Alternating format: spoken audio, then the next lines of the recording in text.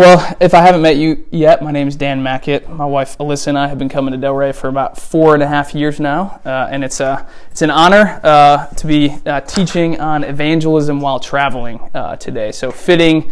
Some of us may have traveled this week, and with Christmas on the horizon, the Lord may be calling us to travel, and so it's helpful that we think and pray about these things so that we might be found faithful when He opens those doors. It's always convicting to prepare a talk on evangelism because the Lord uses it to expose where my own heart is at, and so this is a mutual learning for us all, and something we want to pray and strive to be more faithful in together. Well, let's just let me go over the overview real quick. So we're going to first talk about God's sovereignty and purpose in our travels. And then we're going to talk about snares that prevent us from evangelizing while traveling. And it's not going to be an all-encompassing list, but I think two mindsets. The vacation mindset. Many of us travel for vacation, or we travel for work. And so what are snares within those mindsets that might prevent us from actually being faithful in evangelism? And then just some suggestions at the end, and then we'll have time to even just share examples of how the Lord has worked in our own travels that we might take cues from one another. So we're going to center ourselves on Matthew 28, 16 through 18, the Great Commission, just to give context for talking about traveling today. So Matthew 28, 16 through 18, feel free to turn there in your copy of God's Word, but it says this: Now the 11 disciples went to Galilee, to the mountain which Jesus had directed them, and when they saw him, they worshipped him, but some doubted. And Jesus came and said to them, All authority in heaven and on earth has been given to me.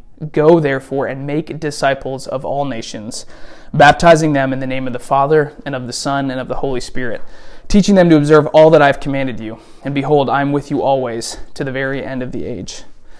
So Jesus expects and commands his people to make disciples in all places, at all times, to every person he puts in our path. Now, this is going to look different in different ways, but the command is make disciples each and every day in your life. We don't get to take breaks from this command.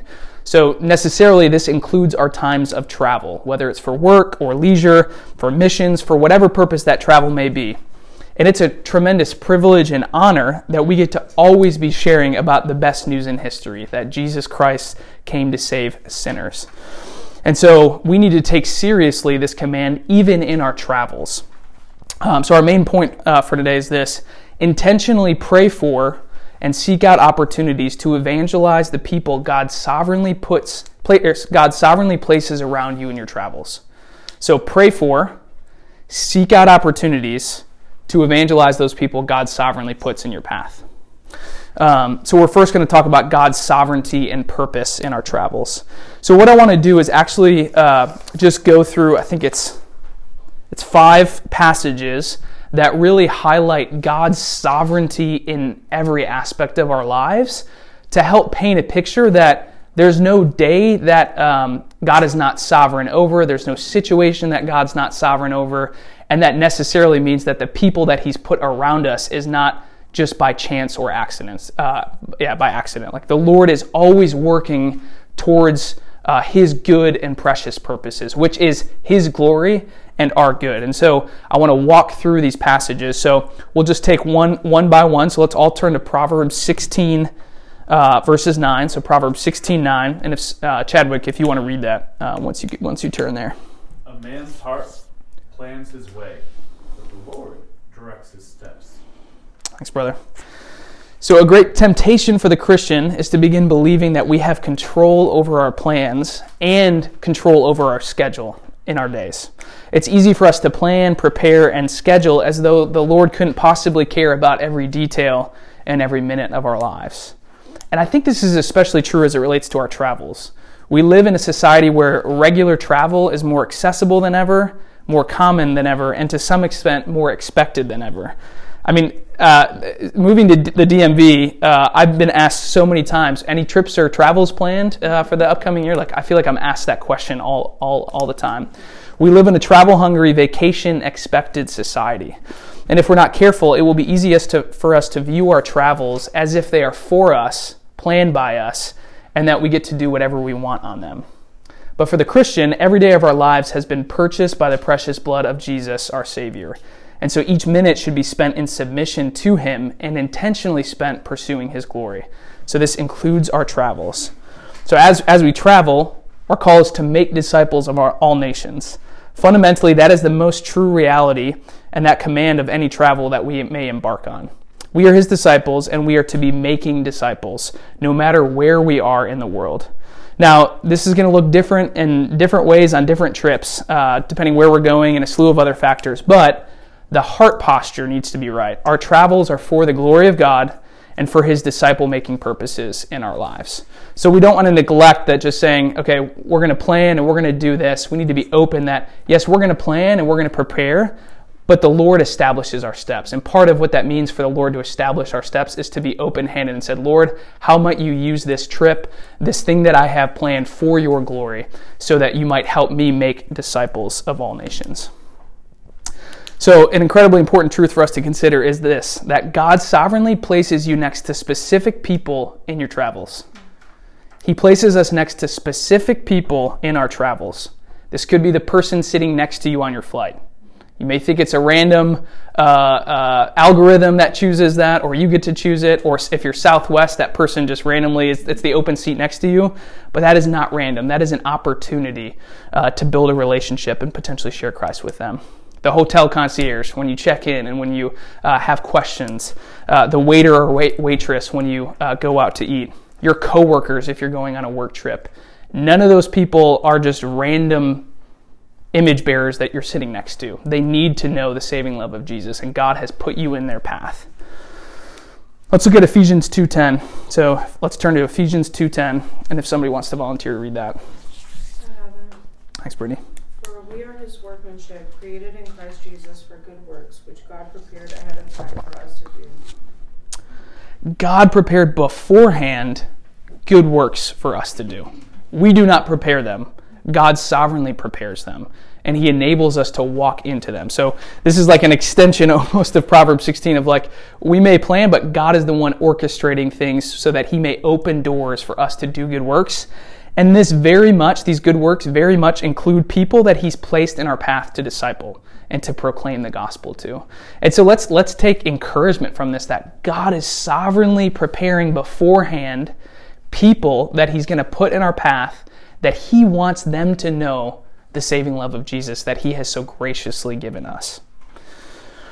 All right, let's look at Acts 17, 24 through 27. Acts 17, 24 through 27, if someone could read that. I can read it.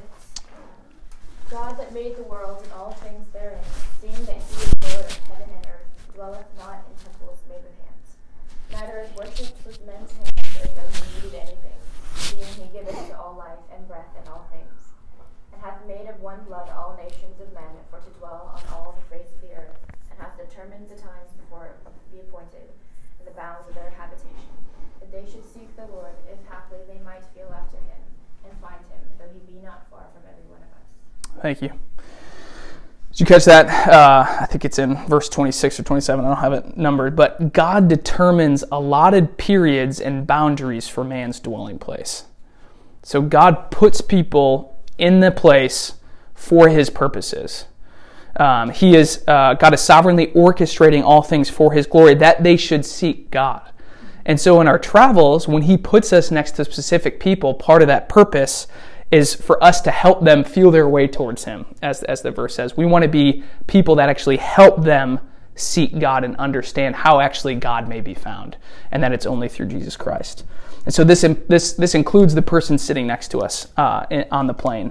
And I think what's even more helpful in this passage is the context of which it's written. So Paul is a phenomenal example of understanding that there are no accidents, that wherever the Lord places him and takes him to different places all over the earth, it's an opportunity for him to proclaim the gospel to the people that he's right next to. So earlier in the chapter, Paul preached Christ in Thessalonica and faced extreme opposition.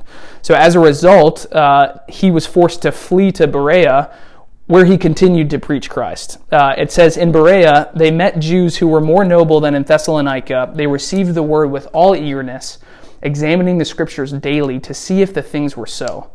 So Paul viewed persecution as an expected part of God's sovereign plan so that he might preach Christ to more people. He didn't leave Thessalonica and kind of shelter in and try to regroup and strategize of what went wrong in Thessalonica. No, he viewed it as, okay, now there's people in Berea that I need to preach the word to. And God used that. So not only did he get to preach Christ in Thessalonica, then God sent him to Berea, and the word fell on eager hearts. And so if Paul had just took that misnomer in his travels, or he thought he was going to be in Thessalonica, and because he didn't get to stay there long enough, he could have backed down and not preached Christ, but he knew that God had sovereignly orchestrated that in such a way where the Bereans needed to hear the word. And so if you read through Acts, that happens time and time again of Paul planning and even desiring to go to certain places, but him being submissive to the Spirit, to listening to God, and then taking every opportunity that he gets for the people that God has put in his place. Let's look at John 4, 4 through 7. John 4, 4 through 7. And I'll read this one. I'll give you a second to get there. John 4, 4 through 7. It says this, Jesus, had to pass through Samaria. So he came to a town of Samaria called Sychar, near the field that Jacob had given to his son Joseph. Jacob's well was there. So Jesus, wearied as he was from his journey, was sitting beside the well. It was about the 6th hour. A woman from Samaria came to draw water. So, context of this passage, it says Jesus had to pass through Samaria. Well, actually, this was not the regular for the Jewish traveler. They would intentionally go around Samaria because they didn't want any interactions with Samaritans. But Jesus, having perfect fellowship with the Father, knew that there were specific people he needed to preach the gospel to on his travels. Therefore, he knew he had to go through Samaria. And I think what's even more significant is that at the least expected time to run into someone at a well, which was in the heat of the day, you would went early in the morning or late at night, he encounters this specific Samaritan woman. And we're not going to read the whole account, but Jesus goes on to share the gospel with her. And then it spirals into her hometown hearing about the man who told me everything I did. So Jesus, having fellowship with the Father, knew that the Father called him to go through Samaria, and at the least expected time encounters this woman that he was able to share the gospel with so that a whole town heard the gospel. Jesus was present with the Father and took advantage of every opportunity on his travels. This wasn't an accident. It was a pre-planned, sovereignly guided encounter by God for his glory. Now, our travels are going to look slightly different than Jesus's did, but the posture is still the same. We want to have fellowship with the Father. We want to be listening to him. We want to ask him to open our eyes to see who are those people that he sovereignly put in our path that we might share the gospel with. And lastly, let's look at Psalm 139:16. So Psalm 139:16. It says this, "Your eyes saw my unformed substance. In your book were written, every one of them, the days that were formed for me, when as yet there was none of them." God has written every day of our lives. No day is wasted. Each one has a specific purpose. Are we prayerful about how we might use that day for his glory? Do we view the day as his rather than ours? So I hope these verses just help show and really praise God for his sovereignty. We serve a sovereign, good, wise God who plans our days and prepares good works for us to do.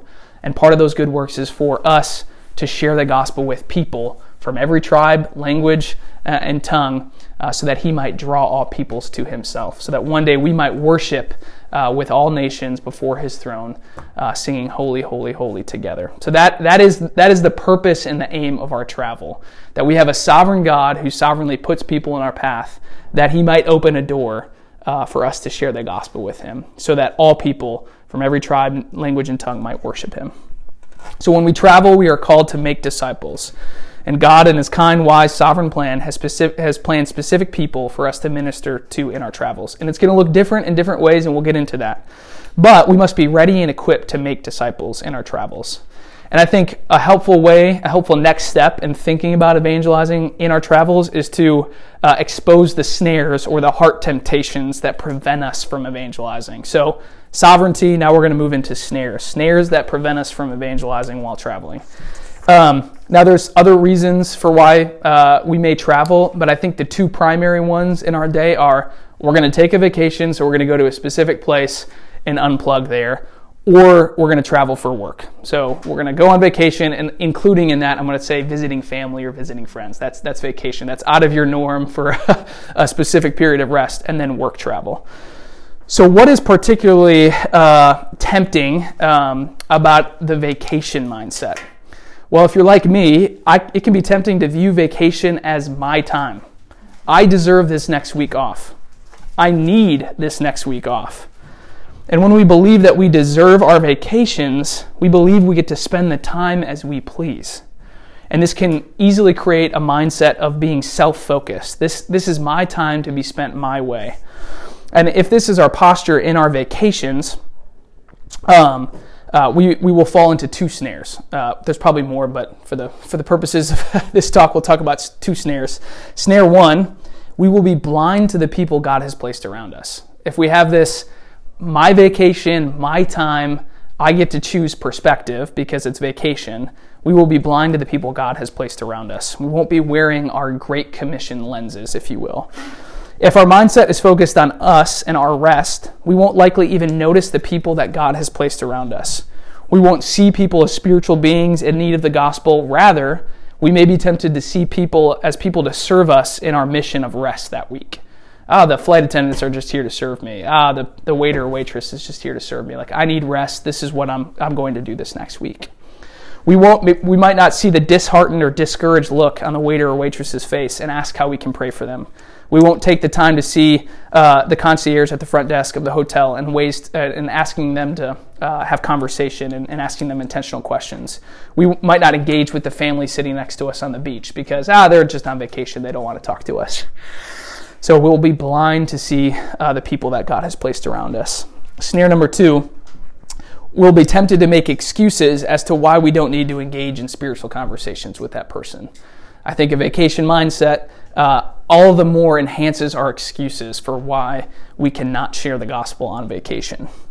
The human heart is great at finding excuses, finding ways to excuse ourselves of the commands of God. So let's just think about a few, and then let's think about how the gospel would redirect our hearts otherwise. Excuse number one, I'm supposed to be resting. What if this turns into a long conversation? The person sitting next to you on the plane, I'm tired, traveling is exhausting, and I'm saying that from a posture of I hate flying, and so I'm exhausted when I'm traveling. I've used this excuse many times, like I just need to rest, I need to sleep on the plane. I don't want this to turn into a long conversation. Well, here's the reality. Our soul will actually be more nourished proclaiming Christ to a non-believer than just taking a nap on that plane. God can use a long conversation on vacation with a non-believer to remind you of His grace, to remind you of His Spirit's presence and power in you, and to remind you of the sweetness of the gospel. So, yes, you may be, your aim is to rest on that vacation, but what you really need is soul rest. And one of the ways I've experienced it is actually when God opens a door for me to share the gospel, it all the more encourages my soul in Christ and seeing His power working in and through me. Excuse number two, no one wants a tourist or vacationer sharing the gospel with them. We're outsiders. We're not supposed to be in this place. Why would we share the gospel with these people? Well, true. People don't necessarily want that, but you also didn't want somebody sharing the gospel with you before you knew Christ. God alone changes stubborn, blind hearts through the preaching of His word. So, yes, they probably don't want you sharing the gospel with them, but they need to hear the gospel. And so we need to be all the more bold in proclaiming the gospel to them. Excuse number three, I'm sure a local person will share the gospel with them. They've got it. There's good churches in this area. They should have shared the gospel with them by now. At best, maybe that's true. Maybe somebody has already shared the gospel with them. But what we know for sure is that God has put them in front of you right now out of His sovereign plans. And what if there are no good local churches in the area? Let's not take that risk. Let's be bold and share the gospel with them. The last excuse, and then I'll open it up to your thoughts if you guys have personally experienced other excuses. Fourth, this person doesn't want to be bothered, just like I don't want to be bothered on this trip. Well, again, true. You don't want to be bothered. They don't want to be bothered. But unless they hear the good news of the gospel and repent and believe it, they will be in a much worse scenario in eternity than being bothered by you on a trip. So I think we need to right-size people's responses to the gospel being shared to them, or the inconvenience or the bothering that we might cause them, because it's far worse for them to not hear the gospel and believe it than it is for us to bother them on a plane. Any other thoughts or excuses that you've experienced, Chadwick? One primary one that I encounter is my little conversation. Is that really going to have any impact on the cashier with anybody else? Like, the risk of that leading anywhere is just an inconvenience on everybody, versus recognizing the cost is so low to have that conversation, to ask how to pray, and the reward of that engagement can be so great. Yeah, that's good. And our job is to scatter seeds. Yeah, Scatter gospel seeds. Yeah, that's good. This is Brittany? not necessarily related to me, but just so you know, when you think that in your head, there were a couple times in the last couple of years that randomly people would approach me, and I was just like, this is the weirdest way, like in a parking lot, or just like in the weirdest places where you wouldn't expect someone to have a gospel conversation with you, that they did have this gospel conversation with me, and that they did ask to pray for me. And of course, because I know in my heart that I needed God, but I was just kind of like being distant, that I allowed them to pray for me, and I'll never forget those times. So just That's don't good. forget that part. Thanks for sharing, sister. Yeah, that's good. Yeah, Anthony. What about if, let's say you're on a family vacation and your intention, is to spend time with family, and it might seem like you're neglecting your kids or spouse to have these conversations with people? Yeah. What is your thought? How should you think through, like, spending adequate time with family? Yeah, it's great. Yeah, it's great. And we'll get to that in a little bit. But I think part of it is the heart posture of saying, I'm only going to spend time with family on this trip, rather than prayerfully say, Lord, this day is yours. If there's somebody that you want me to talk to, make it clear, spur on my spirit to asking the right questions so that conversation may be open. So I think we first want to just recognize, okay, this day is the Lord's, and we should be asking for opportunities to share the gospel, and we should be asking for Him to lead us. And there are times when He might not make it explicitly clear, but he'll be nudging you. The Spirit will be nudging you, like, you need to talk to this person, you need to ask them this question.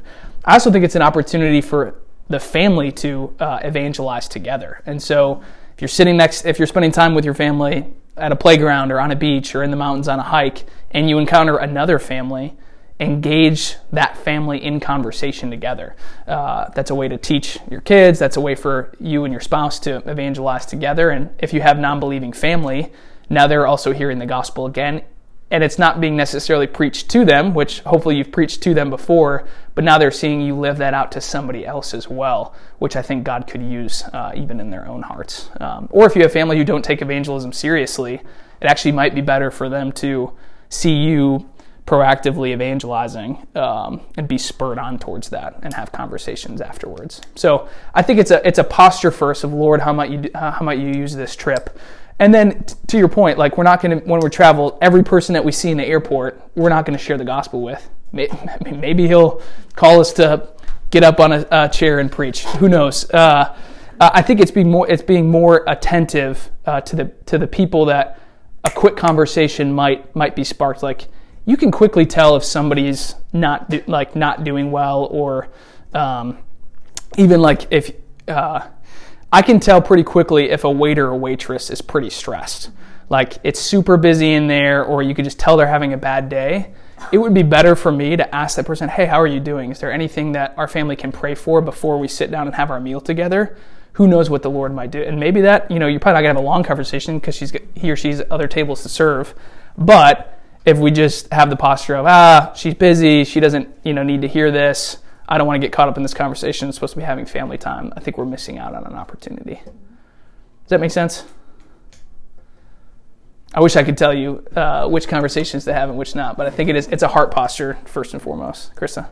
So this just goes back to the one of I need to rest. I just think it's so interesting, like going back to John 4, where we read earlier, it said that Jesus was wearied as he was from his journey. Yeah. But he still had the conversation, because he Yeah. could have easily been like, I need to rest. Yeah. Like, I think he legitimately needed rest. Yeah. And that's not the only example in the Gospels. Where Yeah, the Jesus feeding of the was- 5,000. Yeah, he was exhausted. Yeah. He was actually trying to get away. And so, like, I think God will give us strength for the things that he calls us to. Yeah. We don't necessarily need to, like, wear ourselves out to the point of not being useful. Totally. But I don't know. I think that's an encouragement to see, oh, yeah, Jesus was tired too and was still That's really good. So. Yeah. Jesus was tired, and yet the Lord used him in that moment. And all the more, that's an example of his power being made perfect in our weakness, in our physical weakness.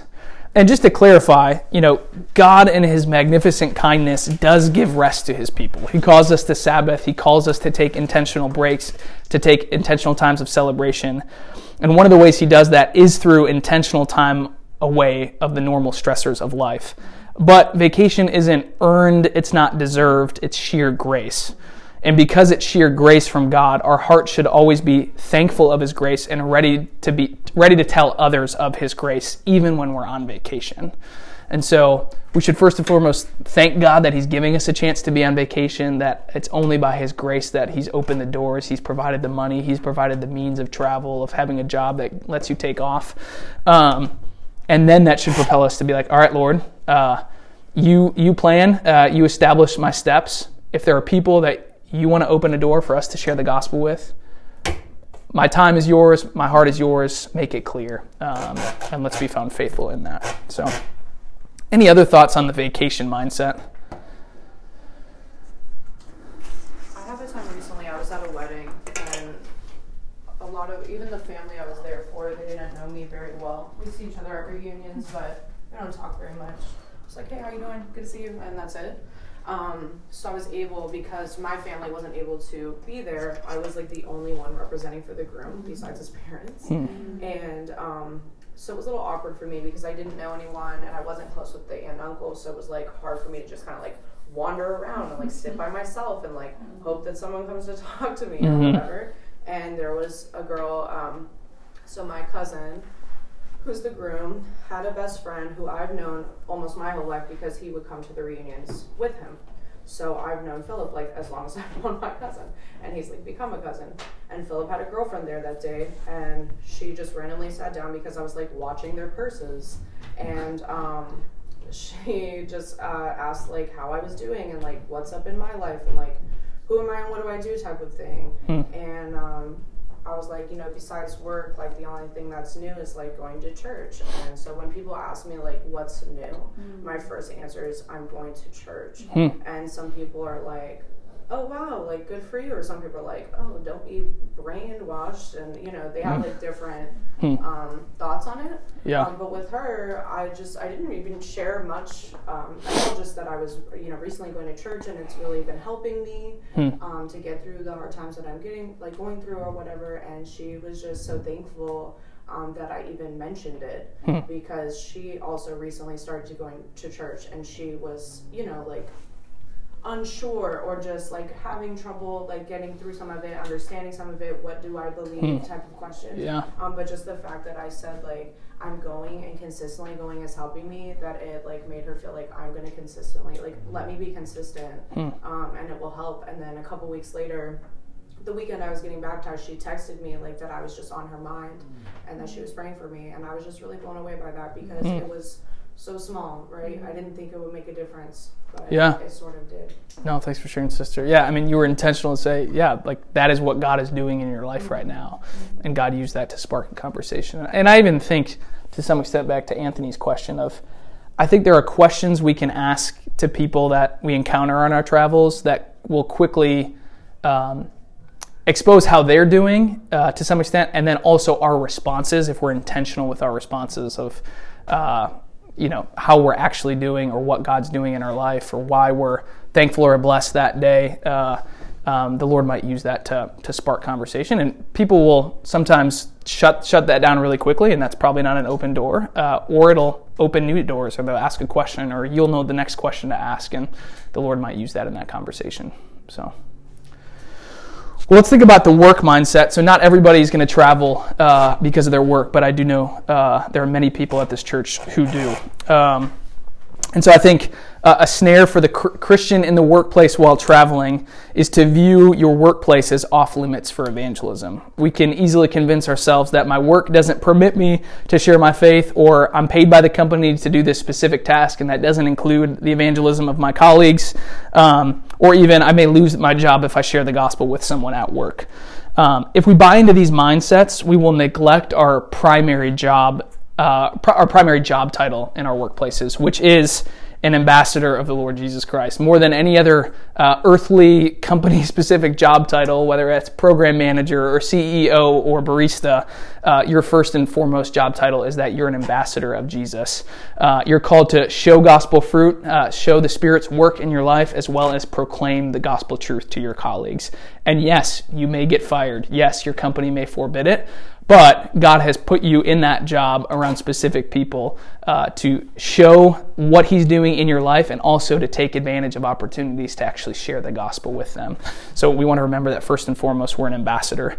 If we view our workplaces as off limits for evangelism, we will miss out on the great opportunity to share the gospel with our colleagues during work travel. When you travel for work, there are numerous opportunities to have meaningful conversations with your colleagues that you probably normally don't get that chance to have.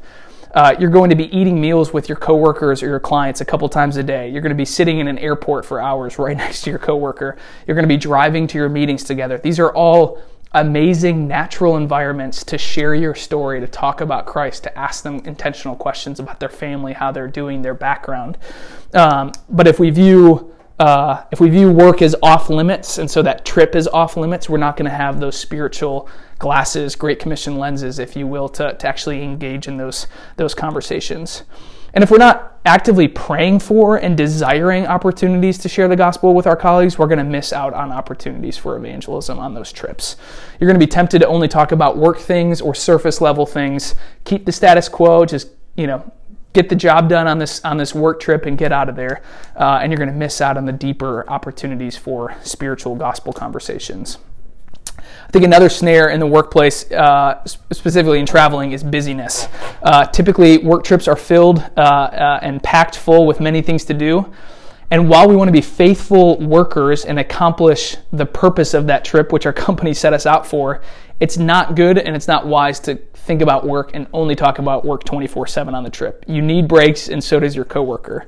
The more consumed we are by the actual work itself and the busy schedule we have, the more we are likely not to take advantage of opportunities that God gives us to intentionally ask questions and get to know our colleagues. You can be in the car and only talk about work, but is that the most helpful? Maybe in specific car rides, but it's actually a great opportunity to. You're not in the workplace. You're not in the office per se. Ask them questions about their family. Ask them questions about their upbringing. Share your own story. Be intentional about those natural environments that God places you around on your work trips. So I think it was pre-COVID, so I don't know when it was, but I had to travel down to Clemson to give a talk at the university there at one of the campus ministry meetings. And I hadn't really prepared my talk yet, so my natural intention was to get on the plane, put on my headphones, and just work. Crank out on the talk, get down there, be prepared. But quickly, this person sat next to me. I asked a few questions. I don't remember exactly how it went, but we ended up talking the entire time. I got to share the gospel with her many times. She came from a Hindu background. We ended up emailing a few times afterwards. Yeah, and that was God's grace. Like, it could have been really easy for me to just be like, nope, I got to do this. Like, I got to prepare my talk right now. But the Lord, by His Spirit, opened my eyes, opened the door for that conversation, and I took advantage of it. And the Lord used that. And I don't know where she's at right now, but she's heard the gospel by God's grace, and the talk was given. Maybe it could have been better, but it was still given, and I can confidently say I was still faithful, in that talk. And so, if I had been so focused on work and the task that I had to do, and I didn't even take the chance to ask a few questions at the start of the plane ride, would have missed out on this opportunity for this woman to hear the gospel. And who knows what the Lord is going to do with that. Again, he knows how he's working in her life. But that's just one example of, it would have been tempting for me to view work as off limits, but God in his grace opened my eyes and opened this door for me to share the gospel with her on the plane. Thoughts on work mindset or vacation mindset as it relates to snares in our traveling evangelism? Could you repeat the part that you said, like, we would be blind to God's, the people that God are placing in our path, in a vacation mindset? Yeah, snare one, we will be blind to the people God has placed around us. We won't be wearing our Great Commission lenses. Yep. So these are just, we're going to move into some suggestions. What time is it? Okay. Yep. And then we'll move into time of Q&A and then pray. But just some suggestions. There are many, and I hope you guys can share even just examples of how the Lord has worked in your own travels, so we can learn from one another. But first and foremost, pray before you travel, and invite others to pray for your travels as well. Ask your community group, ask brothers and sisters to pray that the Lord might open doors on that trip, just as Paul asked churches that he was writing to pray that the Lord might open a door for him to proclaim the mystery. We need God to open that door. Like, that is a sovereign work that God can do, and we want to ask. We also personally need to pray. We need God's grace and help to view our travel as opportunities for evangelism. Again, in our flesh, we're going to come up with every excuse not to share the gospel. Therefore, we need the Spirit to help us in our weakness to be faithful ambassadors. So pray before trips, pray during trips. Ask God to give you eyes that day of who he's put in your path, what questions to ask, how to engage with people in conversations. And then when you get back, before you leave on the trip, ask your community group or whoever you told to ask you how the trip went and ask if the Lord opened doors. Invite accountability for our travels. And there's going to be trips, maybe he didn't open the door. We let fear of man rule and we didn't share the gospel in that moment. But the Lord is gracious even then, and he's faithful and just to forgive us. And so we want to invite accountability so that we can grow and increasingly become more like Jesus in our travels. Secondly, be interruptible and flexible with your agenda. Be interruptible on your travels. It's easy to be set in stone with the agenda that we have set for that vacation or work trip, but we need to be interruptible because our schedules are not our own. We must be people who hold our plans and our timelines loosely in order that God might interrupt them with his good plans and purposes that are far greater than ours. So I'm just going to quickly read the parable of the Good Samaritan and give some brief observations about what it looks like to be being interruptible on our travels. So the parable of the Good Samaritan, you can follow along. Luke 10, 25 through 37. Luke 10, 25 through 37 says this, "And behold, a lawyer stood up to put him to the test, saying, 'Teacher, what shall I do to inherit eternal life?' He said to them, 'What is written in the law? How do you read it?' And he answered, 'You shall love the Lord your God with all your heart, with all your soul, with all your strength, and with all your mind, and your neighbor as yourself.' And he said to them, 'You have answered correctly. Do this, and you will live.' But he," the lawyer, "desiring to justify himself, said to Jesus, 'And who is my neighbor?'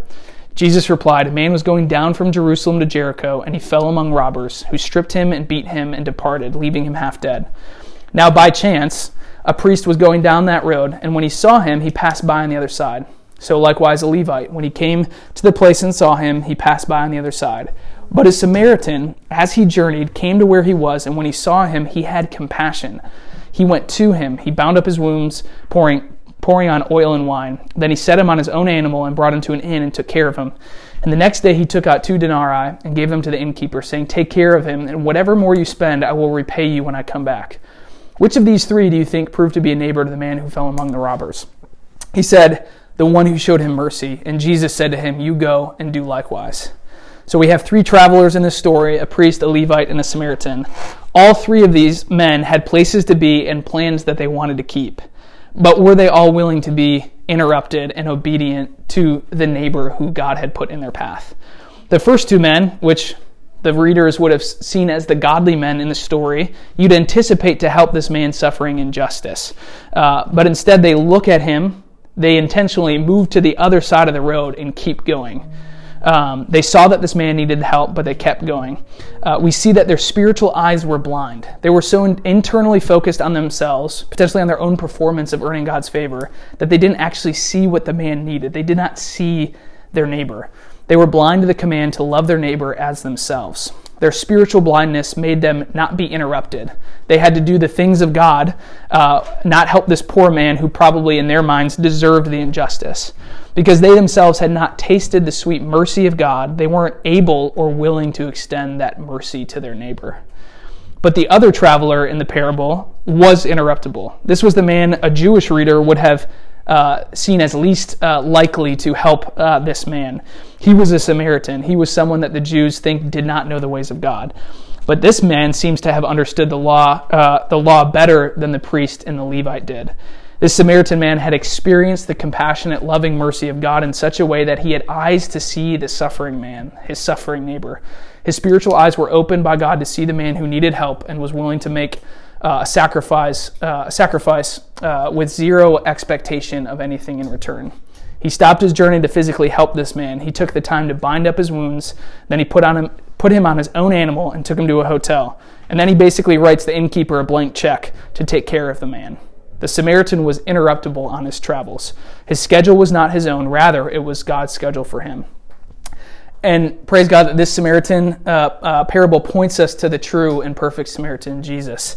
Jesus' ministry was filled with interrupted moments. He was faithfully present to the Father and had countless people interrupt his journey. And he met those people with loving, patient, merciful kindness every single time. And infinitely greater than the good Samaritan's blank check to the innkeeper, Jesus gave up his own life and laid his life down for his sheep. Through his sacrificial death in our place, we were given forgiveness, full and final payment for our sins that we committed against him. We don't have a balance to pay when we check out of the inn, if you will. Jesus paid for it with his blood. We must be interruptible in our travels. We must ask God to give us eyes to see the people whom he sovereignly puts in our path. We must be willing to have our schedules not go as planned if it means we get to love our neighbor and share the gospel with that person.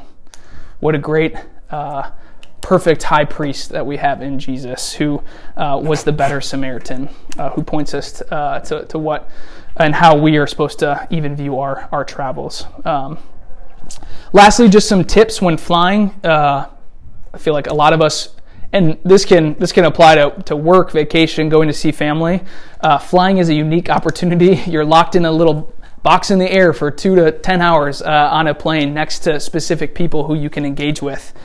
Just some tips that I've found helpful. Number one, start a conversation right away. Like there's that 2-minute transition moment where people are like frantically trying to find their seats, put their baggage away.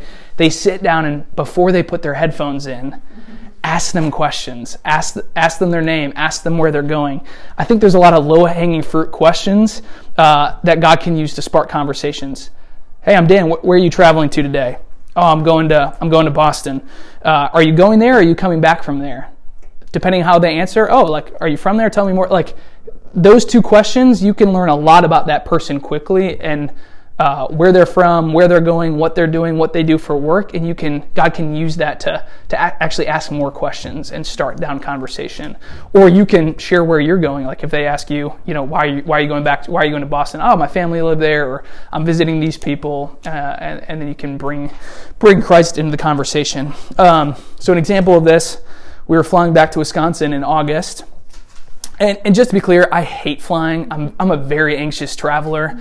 I'll drive anywhere. I hate flying. So when I get in the plane, like my natural tendency is like, I'm just going to put on headphones, listen to worship music, and try to get through these next 2 hours. Like it's only in God's kind power working in me that I even want to spark conversation with the person sitting next to me, because usually my anxiety makes me inward focused. But this guy sits next to us, and it's a Southwest, so he chose to sit there.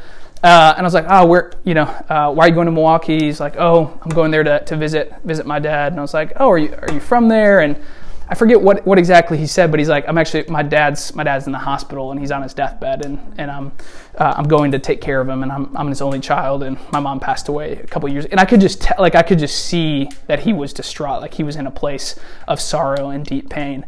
I could also tell he wasn't really wanting to enter into conversation, and so just felt the Spirit leading. I was like, man, we always pray before we take off. I'd love to just pray for you and your dad right now. Could we pray? And so we prayed right there for him. And then I felt prompted, just because I was trying to put myself in his shoes, I'm like, I don't know if I'd want, like, he just didn't seem like in a place where he wanted to share these things. I was like, I probably wouldn't want to talk about this right now and have somebody grilling me with these questions about, what do you think about life after death, when he's in the moment just like worrying about his dad dying. And so I wrote him a letter, and I handed it to him at the end. I said, I can't remember his name, but hey, brother, I felt prompted that God wanted me to write this letter to you. And in that letter, I like clearly wrote out the gospel and how I was trying to put myself in his shoes when my own grandpa was passing and what that was like for me, but the hope that I had in Christ, and gave him my number in the letter and said, hey, we're going to be praying for you. My parents live in Milwaukee. If you ever need anything while you're there, here's their address, here's their number. They'd be happy to help out. So I don't know what the Lord did with that, but hopefully he read the letter. Hopefully he read the gospel. He heard the gospel, but at least he knew that there was a Christian who intentionally loved him enough to pray for him, to write this letter, and hopefully meet him in this time of need. And that was all because I just asked, why are you going to Milwaukee? And the Lord used that to open the door. And then I covered this in an example, but pray before takeoff and just ask the person. It's really, you're gonna have fear of man in that moment, like I always do, but just turn to the person and be like, hey, we always pray before takeoff, asking the Lord to protect us and guide us. Is there anything we can pray for you for? Who knows how the Lord might open that door. They're going to say, I'm good, or just pray for health and wellness. But the Lord can use that to spark conversation. So be proactive in that. Do you actually pray for them right there? Yeah, I just stop and pray. I'm going to pray. Feel free to join in, and then listen. We'll pray right there, and I'll try to pray the gospel in that prayer, if possible. You're sitting with Alyssa. Usually, and Jones, so it's a little chaotic, but yeah. If I'm traveling for work, it's just me, but yeah. And if they're sandwiched in between us, then it's even better. Just kidding. Not for them, but for us. Yep, Krista. Another wind flying idea, just because it happened to me, and I was like, I didn't intentionally do this, but this is a great idea. Be intentional about what you're reading. That's good. A book, because I got into a conversation with a guy on a plane where he's like, oh, what are you reading? And I'm like, I'm reading this missionary biography. What are That's you great. reading? Yeah. And so then he was like asking me questions about like, why are you reading that? And like, that's really good. The book he was reading just happened to actually have like a reference to a hymn in the front cover. I happen to know the book. And anyway, so we got into this great spiritual conversation. So I think if you read that's really good. Yeah. Spiritual, read a Christian book or read the Bible. I'll read the Bible. Yeah. And the Lord might use that to have the person ask you what you're reading. That's really good. It's really good. Any other thoughts or questions on evangelizing when traveling? Well, let me just end with this, that our hope and our prayers that we would intentionally pray for and seek out opportunities to evangelize the people that God sovereignly puts around us in our travels, and that the Lord might use that for His glory, for our good, and so that the gospel might be proclaimed to all nations. So let me pray, and then we're going to break off into two groups and pray as well. So, Father, thank you for this time. God, thank you that you have numbered our days, that you sovereignly orchestrate all things, that you put people in their dwelling place and in their boundaries, and you do long for all people to know the saving knowledge of Jesus, and you have commanded us to go and make disciples of all nations. And so, Father, might we not get caught up into the mindset that we deserve vacations and we deserve to just unplug completely and not engage with those around us, or not share the gospel with our coworkers on trips, but might you make us spiritually aware of the many opportunities you may give us when we're traveling to proclaim the excellencies of Christ, to shed His blood so that we might be set free from sin and be adopted into your family forever. It's in Jesus' name we pray. Amen. Amen.